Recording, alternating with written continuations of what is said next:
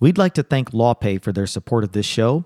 LawPay's online payment solution was developed specifically for lawyers to correctly separate earned and unearned fees so you can accept credit cards in compliance with ABA and IOLTA guidelines. A proud member benefit of the State Bar of Texas, LawPay is trusted by more than 50,000 lawyers and integrated with more than 30 practice management solutions. Schedule a demo today at lawpay.com/Texas demo.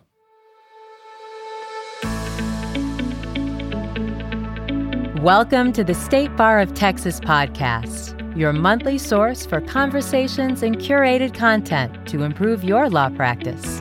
With your host, Rocky Deer. Hi, and welcome to the State Bar of Texas podcast. This is Rocky Deer. You know, one of my favorite times every month is when my Texas Bar Journal arrives in the mail. I don't know what it is about that magazine, but I rip it open and I start perusing. And if you're anything like me, I first start in the very back. I go to the humor section to see what's back there. And there's good stuff. And by the way, Judge Buckmeyer, if you're listening up in heaven, this is a shout out to you. One of the best columns ever. And then I go through and I start looking at articles and see who's on the move and what people are doing. And you find some great articles in there. In February of 2018, I read, I think, one of the most groundbreaking articles I'd read in a while, and it's called Lawyers as Leaders. And, you know, I guess maybe I just hadn't stopped to think about it, but yeah, as lawyers, we do need to be leaders. And as I read the article, I learned something new. Maybe lawyers are not leading the way they should. I wanted to get to the bottom of this, and I wanted to talk through these issues, and I was lucky enough to get the author of the article. We've got Leah Teague, and she's not just Leah Teague, she's Dean Leah Teague. She's an associate dean at Baylor University Law School. She's joined us today, and so I wanted to welcome Leah and talk to her about this very, very important concept. Leah, thank you for being here. Thank you, Rocky. My pleasure, my honor to be with you today. Lawyers as leaders, that's not something... We don't talk about it as much anymore, right? We're talking about billable hours and we're talking about ethics and all these other topics. This concept of leadership, I don't know that we hear about it as often. What made you write this article? But we should. Well, I agree. We should talk about it. Absolutely. So what kind of inspired you to go out and write an article about it? The leadership work that I'm doing, and I've been in this space for about 5 years in terms of the lawyer as leader. And it really comes out of a concern for our country and for our profession. When you think about all the issues that are going on in our country across the nation, we really do have a leadership crisis. We need more leaders, not just people who are serving in those roles, but leaders who are going to be problem solvers, leaders who are going to look at whatever the issue is. They're going to think critically about it. They're going to do the analysis. They're going to think about what's the win-win possibilities here. How do we begin to move forward so that we all have a better, brighter future? And doesn't that sound like lawyers? Isn't that what we are trained to do? You know, I think before I became a lawyer, I remember a lot of people kind of commenting that, you know, if you're a lawyer, you can go run for office, you can do all kinds of different things because it's a very versatile degree and it kind of lends itself to leadership. But interestingly, your article, and by the way, for those who are listening, if you haven't read this article yet, go back into the State Bar of Texas, the Texas Bar Journal archives, and go to February 2018. Read this article. It's pretty fascinating. And I got to tell you, Leah, this was very well written, and it was concise. I mean, it didn't take me very long, but it was very thought-provoking. You know, if you read this article, what you seem to be suggesting is that we as lawyers we're not stepping up to the leadership podium the way we used to and the way maybe we should. Is that a fair summary? You know, it is. At least it's a concern. So if we go back in history and we think about our founding fathers, so many of them were lawyers. And so whether we're talking about, Thomas Jefferson, the appellate lawyer who wrote our Declaration, or the fact that the majority of those who signed the Declaration, they were also lawyers. Or you think about some of our greatest presidents, Abraham Lincoln, leading us through the most tumultuous time we've had in our country, the time when we almost just divided forever our country and his leadership ability. Absolutely. And then even, whether it's the Great Depression and World War II, if you think about President Roosevelt, a corporate lawyer from New York, and his skills in leading us through some of our most difficult times. So our history in this country is filled with great lawyers stepping up to the role that was needed at the time. And what I know is it is our legal training that prepares us, the special skills that we have. In fact, if you think about, so many of us love Alexis de Tocqueville and quote him often, but I have to tell you that when I first heard that, and he referred to lawyers back in that day as the American aristocracy, I didn't understand it, and I'm not sure I liked it because it sounded so elitist. Yeah. But if you begin to think about that, and you begin to understand, put ourselves in the time of that day, and his reference was to the European lords and their obligation. So they were privileged, yes, but they had an obligation to take care of their charges. Okay, so we bring that over to America. We don't have the nobility. We didn't want that system of nobility. But who's going to take care of the people? Who's going to take care of our governmental system? Well, he recognized that it was the lawyers in this country that were serving in that role. And to be a lawyer in this country, you didn't have to be born of wealth. It was a process of education and training, and quite honestly, desire and intention to make a difference. So it has really resonated with me that throughout history, lawyers have played that very important, vital role of preserving our system of government. In fact, if you look at our own Texas Disciplinary Rules of Professional Conduct, in there, in the preamble, it says that we are, as lawyers, we are guardians of the law, and that we play a vital role in the preservation of society. And so I think about that, and I worry about our profession and the future of our profession and the future of our country if we as lawyers are beginning to forget that historically our role was not just as technical experts, not just as provider of legal services, but we played a vital role as the wise counselor, the sages in the communities, the ones that people came to when they needed advice and guidance.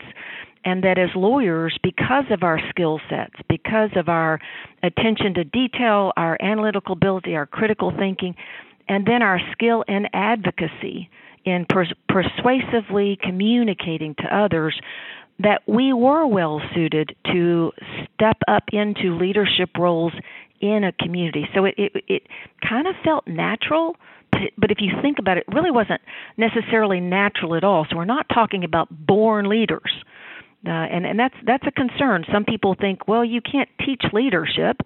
You're either born as a natural leader or you're not. Well, that's not really true. There are a lot of these skills, just as we've talked about. Law school develops leadership skills. In fact, there's a dean who used to say a JD, a law degree, is the best leadership degree out there because of the training that we get. Let's kind of unpack that a little bit because we've talked about how historically, and in your article, you give some statistics. You talk about how, there was a time when I think you said 60% of Congress was comprised of lawyers. 80%. 80%, okay. 80%. 80% yes. of Congress was comprised of lawyers. So what was it about legal education and legal training that lent itself to lawyers taking on those roles as opposed to, say, business people or any other profession or people that are doing other things? What was it about legal training that flowed very naturally into leadership? Absolutely. Well, if you think about law school, first year of law school, and again, this isn't necessarily true back in the day when the apprenticeship and self-study was the way to get to law, but these principles applied even even back then. So if we talk about in the 1880s, when we did have 80% of the congressmen were lawyers, just as an aside, there's another interesting statistic about that period of time. 80% of Congress also had military experience. I find that fascinating as we begin to think about the role that the military plays in protecting our democracy. Oh, interesting. So at Baylor Law, we often talk about the kinship between military as the protectors of our freedoms in a very physical way, and lawyers as the keepers of the rule of law and the protectors of our liberties, our rights, our property interest in our democracy. But that was just sort of aside. If we think about the first year of law school, Sure, or the beginning training for a lawyer, we start off with, how do you think like a lawyer? Well, that's critical thinking, that's legal analysis, that is being looking at whatever the issue is and thinking about it in a way that we're trying to figure, okay, what is the problem here? And then what are the steps that we can begin to take to solve the problem? So first year of law school is all about looking at whatever the issue is, cutting through the chase. And that's what we are known for. When you think about all the lawyers that serve on community boards and charitable organizations, they all want lawyers on their boards because they know we bring that skill set. We are going to cut to the chase. We're going to listen to all that everyone says and then sort of boil it down to, okay, here's the heart of the matter. Here's where we are, and then where do we go from this? So we think about, that is clearly a significant part of what law schools have always done. And then there's the skill in advocacy. Whether we're talking about oral communication or written communication, we are trained to think and to write and to communicate clearly, succinctly, and persuasively when that's appropriate. Negotiation leading to compromise to solve whatever the dispute is. That's also part of what we do. But then I think if you add on to that and begin to think about, while we're in law school, we are also thinking about values. And this is where the ethics come in. Our Code of Professional Responsibilities, our rules of ethics, we describe that to our law students as, that's the outer boundary. You can't go past those lines. But that doesn't decide who you are and how you're going to practice as a lawyer. So we encourage our students to think about, what's your own set of values? What do you believe in? And how is that going to inform and shape how you conduct yourself as a professional? So law schools ought to be thinking about that, ought to be helping students think through the value system. And then again, we're all making sure that the ethical constraints are there. So that alone may be different than other professions or other schools where there's not as much emphasis on, or should be as much emphasis on, ethics and values. And but then I think there's another element to this. As we are helping our students begin to prepare for the role that they'll play in representing clients, we do push them to take broader perspectives. As you will remember from your days of preparing for your moot court, your first moot court competition or argument, sure, we learn our side.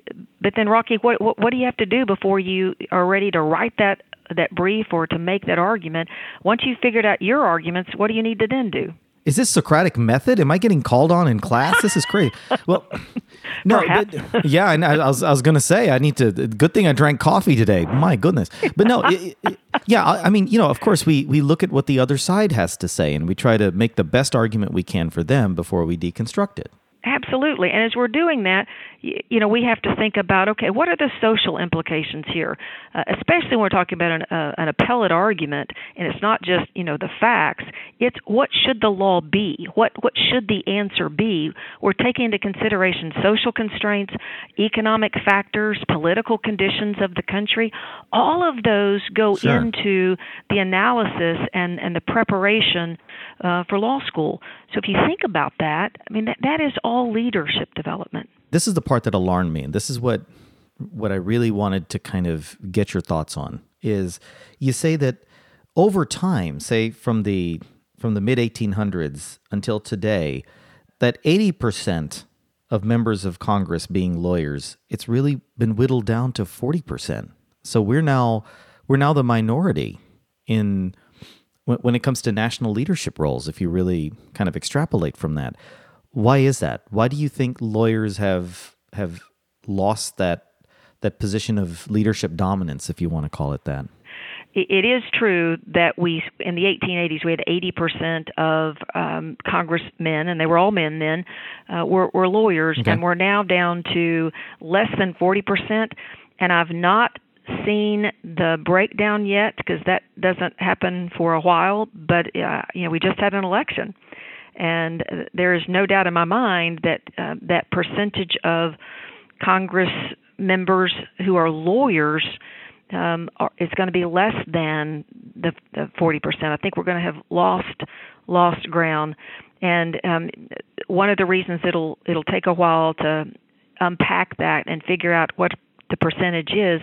Fewer and fewer of the Congress members are self-identifying themselves as lawyers, so you really have to go and look to see how many of them have a JD, how many of them have law school in their background. Because that's what we're looking for. It's that law school, it's that training that we're focusing on. But so back to what do I think's happening? Right. I think there's several factors that are going into this, and they are all concerning when you think about. And it really starts with the economic pressures that lawyers face today, and I hate to say this because I'm part of the legal education system, but the high debt load and it's not just law school, it's higher education across the board. It is terribly expensive, and we have students that are coming out of an undergrad plus a graduate degree, whether it be law or medicine or engineering that goes on. I mean, whatever it is, they're coming out with $100,000 plus in debt. And so when you think about where their emphasis and where their focus has to be, they're not thinking about volunteering. Because they're not seeing the benefits. And I do want to get to where we talk about that, but they're not naturally thinking about, I need to jump in and get involved and help in my community or run for public office. They're thinking about, I got this debt load I've got to service. And then from the law firm's perspective, from a legal, especially law firms, clients are demanding efficiencies. So it is harder for law firms to justify the mentoring of their young lawyers that was so much a part of our profession, going back to the truly apprenticeship. That's how you trained, that's how you studied, that's how you became a lawyer, to going back to prior to about the 1970s, where it was much more prevalent that the senior lawyers in the firm really mentored and shepherded their young lawyers to make sure that they understood their obligations as a professional, and then to help them see the opportunities that would be available to them through potential leadership opportunities. So that's not happening, and I get it. We all get it. The firms are under such pressure to be as efficient as they can. So, it worries me because students today don't come in with the same view of lawyers in society that I did when I went to law school so many years ago. So, how do we fix it? We've talked about I guess the problem. We don't have enough mentoring. We've got these economic pressures that kind of keep us from volunteering and doing the things that would help make us community leaders and maybe state and nationwide leaders. So what can we as individual lawyers, or what can we as firms, or we as a profession, what can we do to fix this? Well, I think and this is where my energy, my effort is now. Law schools can step up and do so much more. So I'm working on that on a national level, encouraging those who have been doing some leadership in law schools to own it, and let's grow those programs. So it starts with law schools, and then I think there's some things that law firms and lawyers can do individually. But if we focus first on what can law schools do and why is it so important for law schools to do it? Besides all these issues we've talked about in terms of concern for the country, concern for our profession, I think it is important. I mean, we should be self-interested here, because when you think about what do law school applicants put on their personal statements as the number one reason they're going to law school? Can you guess what that might be? Can you imagine what that might be? If I had to guess, I'd say they think they're gonna make a good living doing it, but I hope that's not the number one reason. But that's my cynical view, maybe, saying that's making that my guess. And you're right, without a doubt, that is important. And we in the law school say, you know what? If you are here because you want to make a good living, you're absolutely in the right place. Sure. Because there is so much benefit to going to law school. But most of our students, that seems too self-interested. So I think that may be one reason why that is not the number one reason that they put. But we also know that very much, as they're being realistic, that is utmost importance to them. But we still see in those personal statements the number one reason they say they want to go to law school is they want to make a difference. Yeah. They want to make a difference. So if we as lawyers... That's good to hear. That's refreshing. No, it is. It is. That's very refreshing. It is. Well, I'll tell you another bit of good news. So what I was going to say is, if we as a profession are not viewed as a direct route to leadership positions, to a direct opportunity to make a difference and to influence, then we're going to lose the best and the brightest. They're going to go do something else. If it's just about the money, they're going to find something else to do. So we have a vested interest in making sure that we as law schools are still viewed as the training ground for leadership, as the way to advance your education, develop your skills, to put you in a position to not only take care of you and your family, but to also make a difference and feel good about the contribution that you're making to society. So we're still seeing that. And the bit of good news is, this last summer, well, it depends on your perspective whether or not you think this Sure. is good news. Last summer, law schools saw a surge in applications, and not only applications to law schools, but acceptance, applicants choosing to come to law school.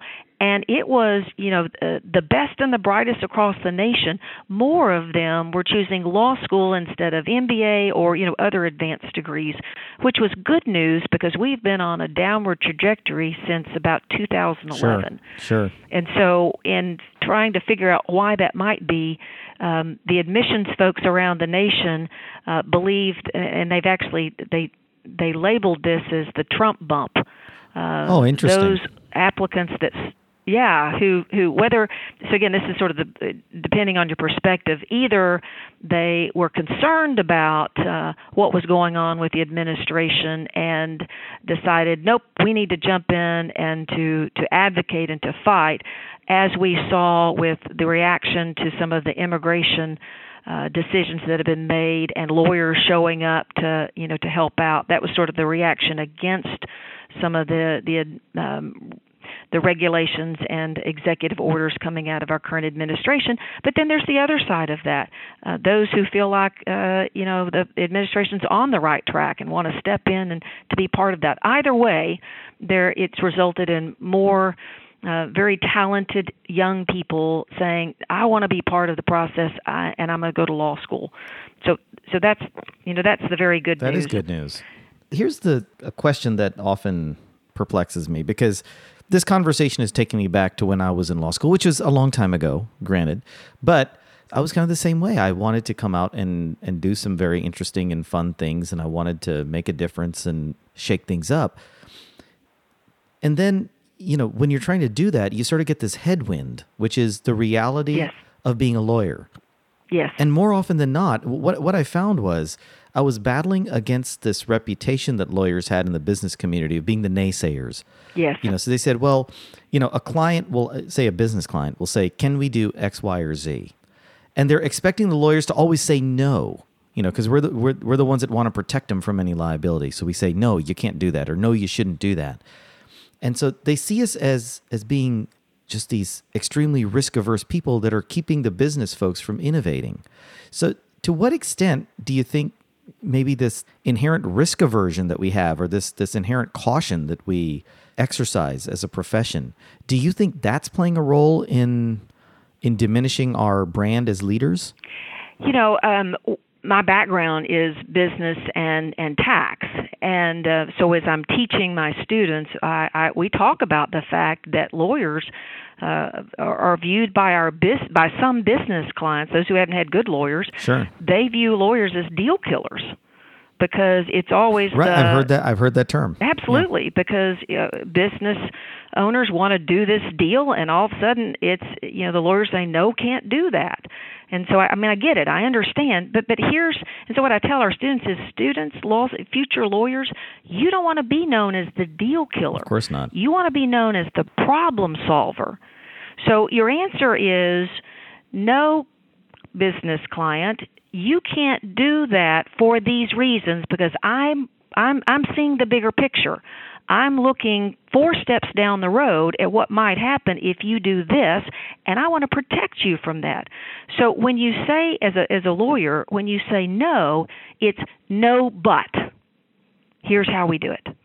So that's the way we're teaching and training our students is your role absolutely is to protect that business client from future consequences that they may not be thinking about. So you need to raise the awareness and bring that to the forefront.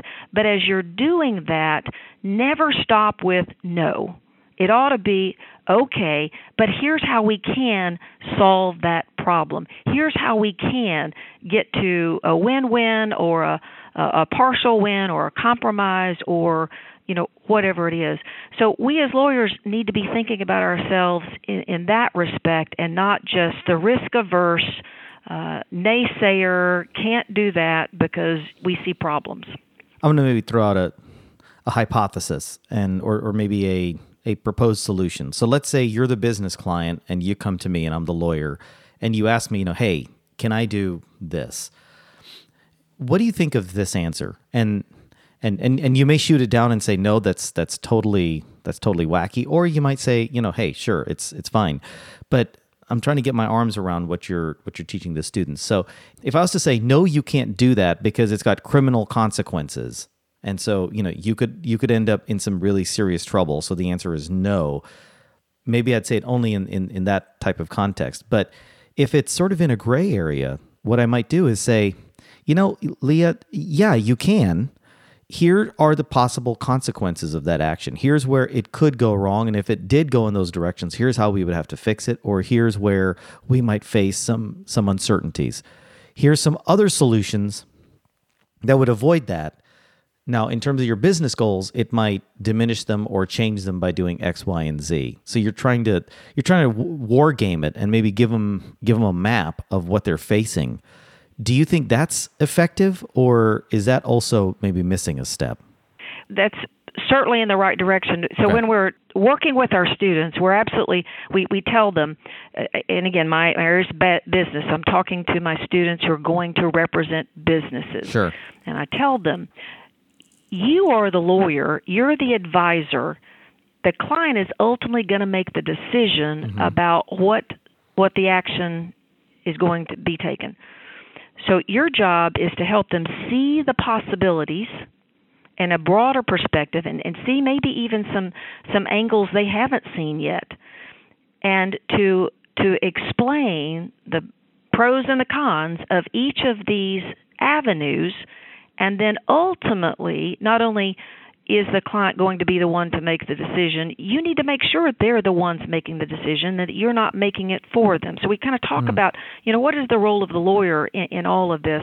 Because what we want the lawyer, because really what we're after is the lawyer being viewed not just as the technical expert, the person that you go to if you need a contract drafted, because those are the things that business people are now going, why do I pay a lawyer even $1,000 when there's an online version for $99? Why would I do that? So the value added by lawyers, and this is becoming even more important than it ever was before, the value added by lawyers cannot be just the technical providing of legal services or telling them where the rules are and where the boundaries are. It has to be as that advisor, that counselor, to help them see all the options and to come up with the best strategy. And then ultimately what you're really after is, and so here's where I tell the students to start. Start with, when the client says, here's what I want to do, start with, okay, tell me what you're after. Tell me what your goals are. Tell me about your business. Tell me about, what you're trying to do now and where you're trying to get. Where are your goals? Because if you understand more about who they are, what are their objectives, what's their value system, and where are they trying to get, that's going to put you in a better position to be able to lay out for them those options and to help them think through all of the possible consequences. And then they're business people. They're in the business of making business judgments based upon cost, risk, complexity, all of those concepts that go into decision making. That's what they do as business people. You're just there to help guide them and to see perspective, both positive and negative, depending on what we're talking about. Does that answer your question?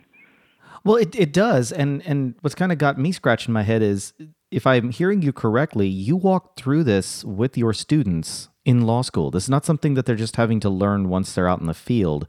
You're teaching them this before they become practicing attorneys. Am I hearing that correctly? Oh, absolutely. Absolutely. I recognize Baylor Law has always been a little bit different. At Baylor, we started out talking about the first year of law school and the critical thinking, the legal analysis. All law schools do that and do that very well, and we do. But for us, that's just the foundation. So historically, we've not stopped at that. We've gone to the practical application of the law. So learning the law, but also, okay, what does it look like and how do you actually do it? So that's why the conversation that I've described is just a natural part of what we do in law school, because this is helping our students see, okay, this is you being a real lawyer out there someday with real clients, and it's complex. And you need to have a broad sense of what your role is so that you are better prepared upon graduation to slip into that, especially since we go back to it's more difficult for the lawyers out in practice to have they just don't have the same luxury of time and apprenticeship and mentoring that they did before. So we law schools have to step it up. We have to be doing more with our students while they're in school with us so that they're on a better footing and a little bit ahead of the game. And there's actually been several studies done about the legal education, and it's been music to our ears at Baylor because this really is what we've done forever. But one of the more recognized reports is called the Carnegie Report, and what it said was there's sort of 3 levels to training development in law schools. First is that traditional legal analysis, critical thinking, learning to think like a lawyer. Second one is practical skills, application of what you're doing. And law schools are beginning to really focus on that. There's a third level, and this is where this leadership development comes in. The third level is thinking about the ethos, thinking about the social implications of who we are. So it's back to the role of the lawyer in society. What role do we play? What important critical role do we play? And so that report said law schools, you need to be focusing on all 3. Now, in that third level, law schools have been focusing on the ethics. I mean, we've had ethics required, professional responsibility required for decades now. So this leadership concept is just building on that. Okay, in addition to being ethical and being professional, we have an opportunity. In fact, we have an obligation, but we also have an opportunity to make a real difference in society if we recognize, if we appreciate the role that we play and the opportunities that we have to to make a difference. Well, and there's actually a fourth level to legal education that I think you might have. It's actually not one that you would have known about. It's one I developed myself, and it was how to look busy. It's how to look busy and look like you're studying really hard, just so you can psych out your fellow 1Ls. And I mastered that, and it certainly was reflected at the end of the year when report cards came out. So, but. Hey, that 1L year. It's all about the head game. We all know that. So you're right. So no, here's a question though that I think you touched on something earlier where you said Baylor has always been a little different. So when you're talking about this type of legal education and teaching leadership and teaching sort of the higher aspects of why we're learning what we're learning, is this something that Baylor is unique in teaching, or is this turning into a movement that is kind of catching fire amongst other law schools? It is turning into a movement, and in fact, I've been associate dean here at Baylor Law School for 27 years, which is just truly unheard of. We think I may be the longest tenured associate dean in a law school in America. We do know that our dean, Brad Tobin, who is just a wonderful leader, and we've had a great partnership for 27 years. He's been dean for 27 years. I've been associate dean for 27 years.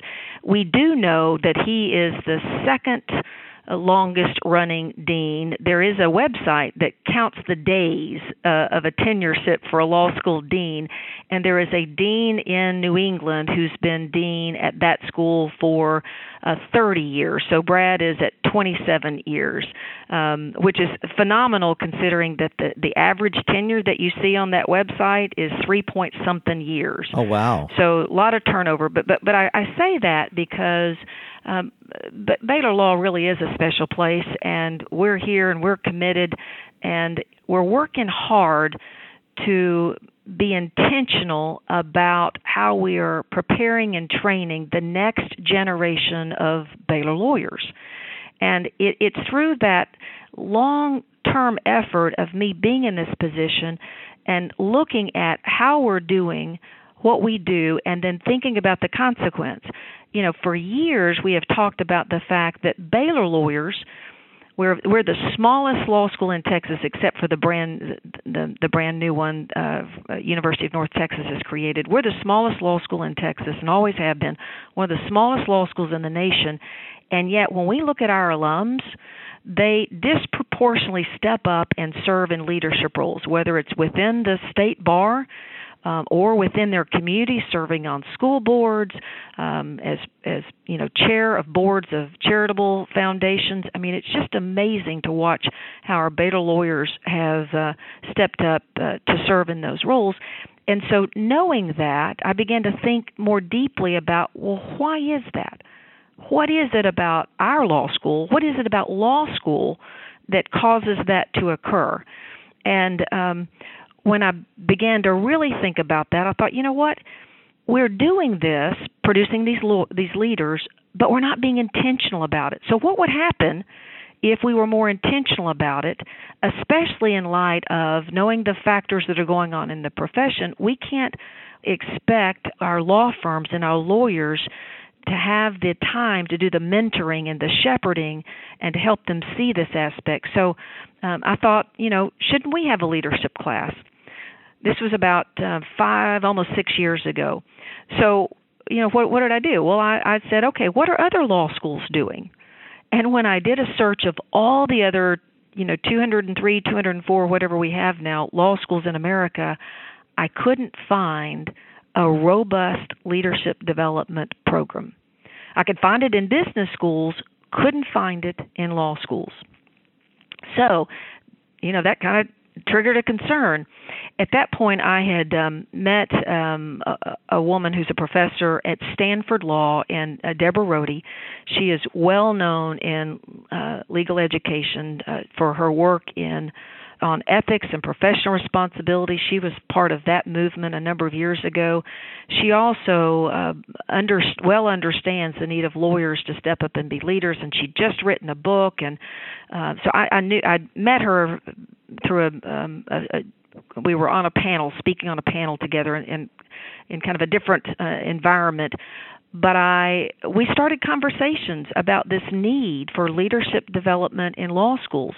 So that she and I started down a path, and we are working to find those pockets in law schools where people are doing leadership development, and we have just created within our professional association, it's the American Association of Law Schools. So the ABA governs us, but the American Association of Law Schools is our professional national organization. And Deborah and I led an effort to create a section. And so we're now, I think there are now something like 109 sections in this national organization, and we're the newest one to focus on leadership development. So you're right, Rocky. It needs to be a movement in legal education, and we are working hard to make that happen. And it's been such a delightful journey.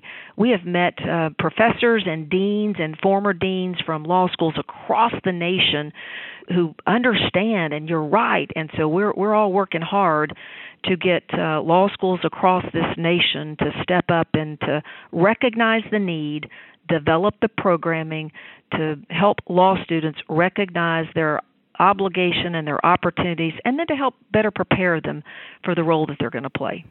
This is great news. I mean, I must say I'm very encouraged, and I'm glad that you're helping to lead this effort forward. You know, I would love to keep up with this story, and so I think we need to maybe give it a little bit of time and have you come and give us an update at some point. Would you be open to that? I would love to do that. And you know, the one piece we didn't have time to talk about is why. I think this is so important for lawyers to begin to understand. You know, we've got some major issues, challenges to our profession, and one of them is burnout and a feeling of just, you know, as a lawyer, I'm on this treadmill. It's a grind. You know, I can't keep doing this.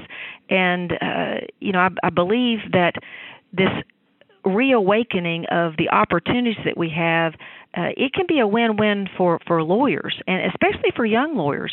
If young lawyers are trying to build a book of business, one of the ways they can effectively do that is to get out in the community and to be seen and to be known.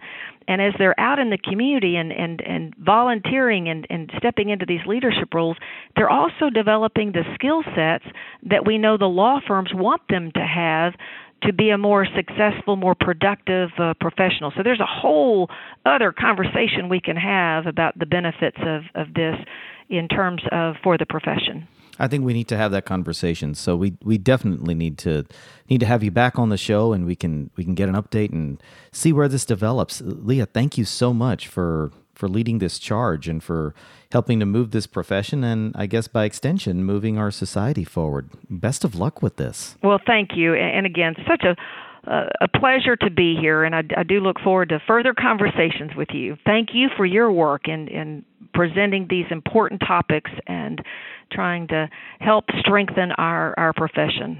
Well, that's all the time we have for today. I want to thank my guest, Leah Teague, for joining us. And of course, I want to thank you for tuning in. This podcast is brought to you thanks to the generous support of LawPay. So thank you, LawPay. If you like what you heard today, please rate and review us in Apple Podcasts or your favorite podcast app.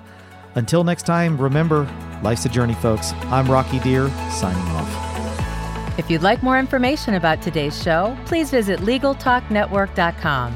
Go to TexasBar.com/podcast. Subscribe via Apple Podcasts and RSS. Find both the State Bar of Texas and Legal Talk Network on Twitter, Facebook, and LinkedIn. Or download the free app from Legal Talk Network in Google Play and iTunes. The views expressed by the participants of this program are their own and do not represent the views of, nor are they endorsed by, the State Bar of Texas, Legal Talk Network, or their respective officers, directors, employees, agents, representatives, shareholders, or subsidiaries. None of the content should be considered legal advice. As always, consult a lawyer.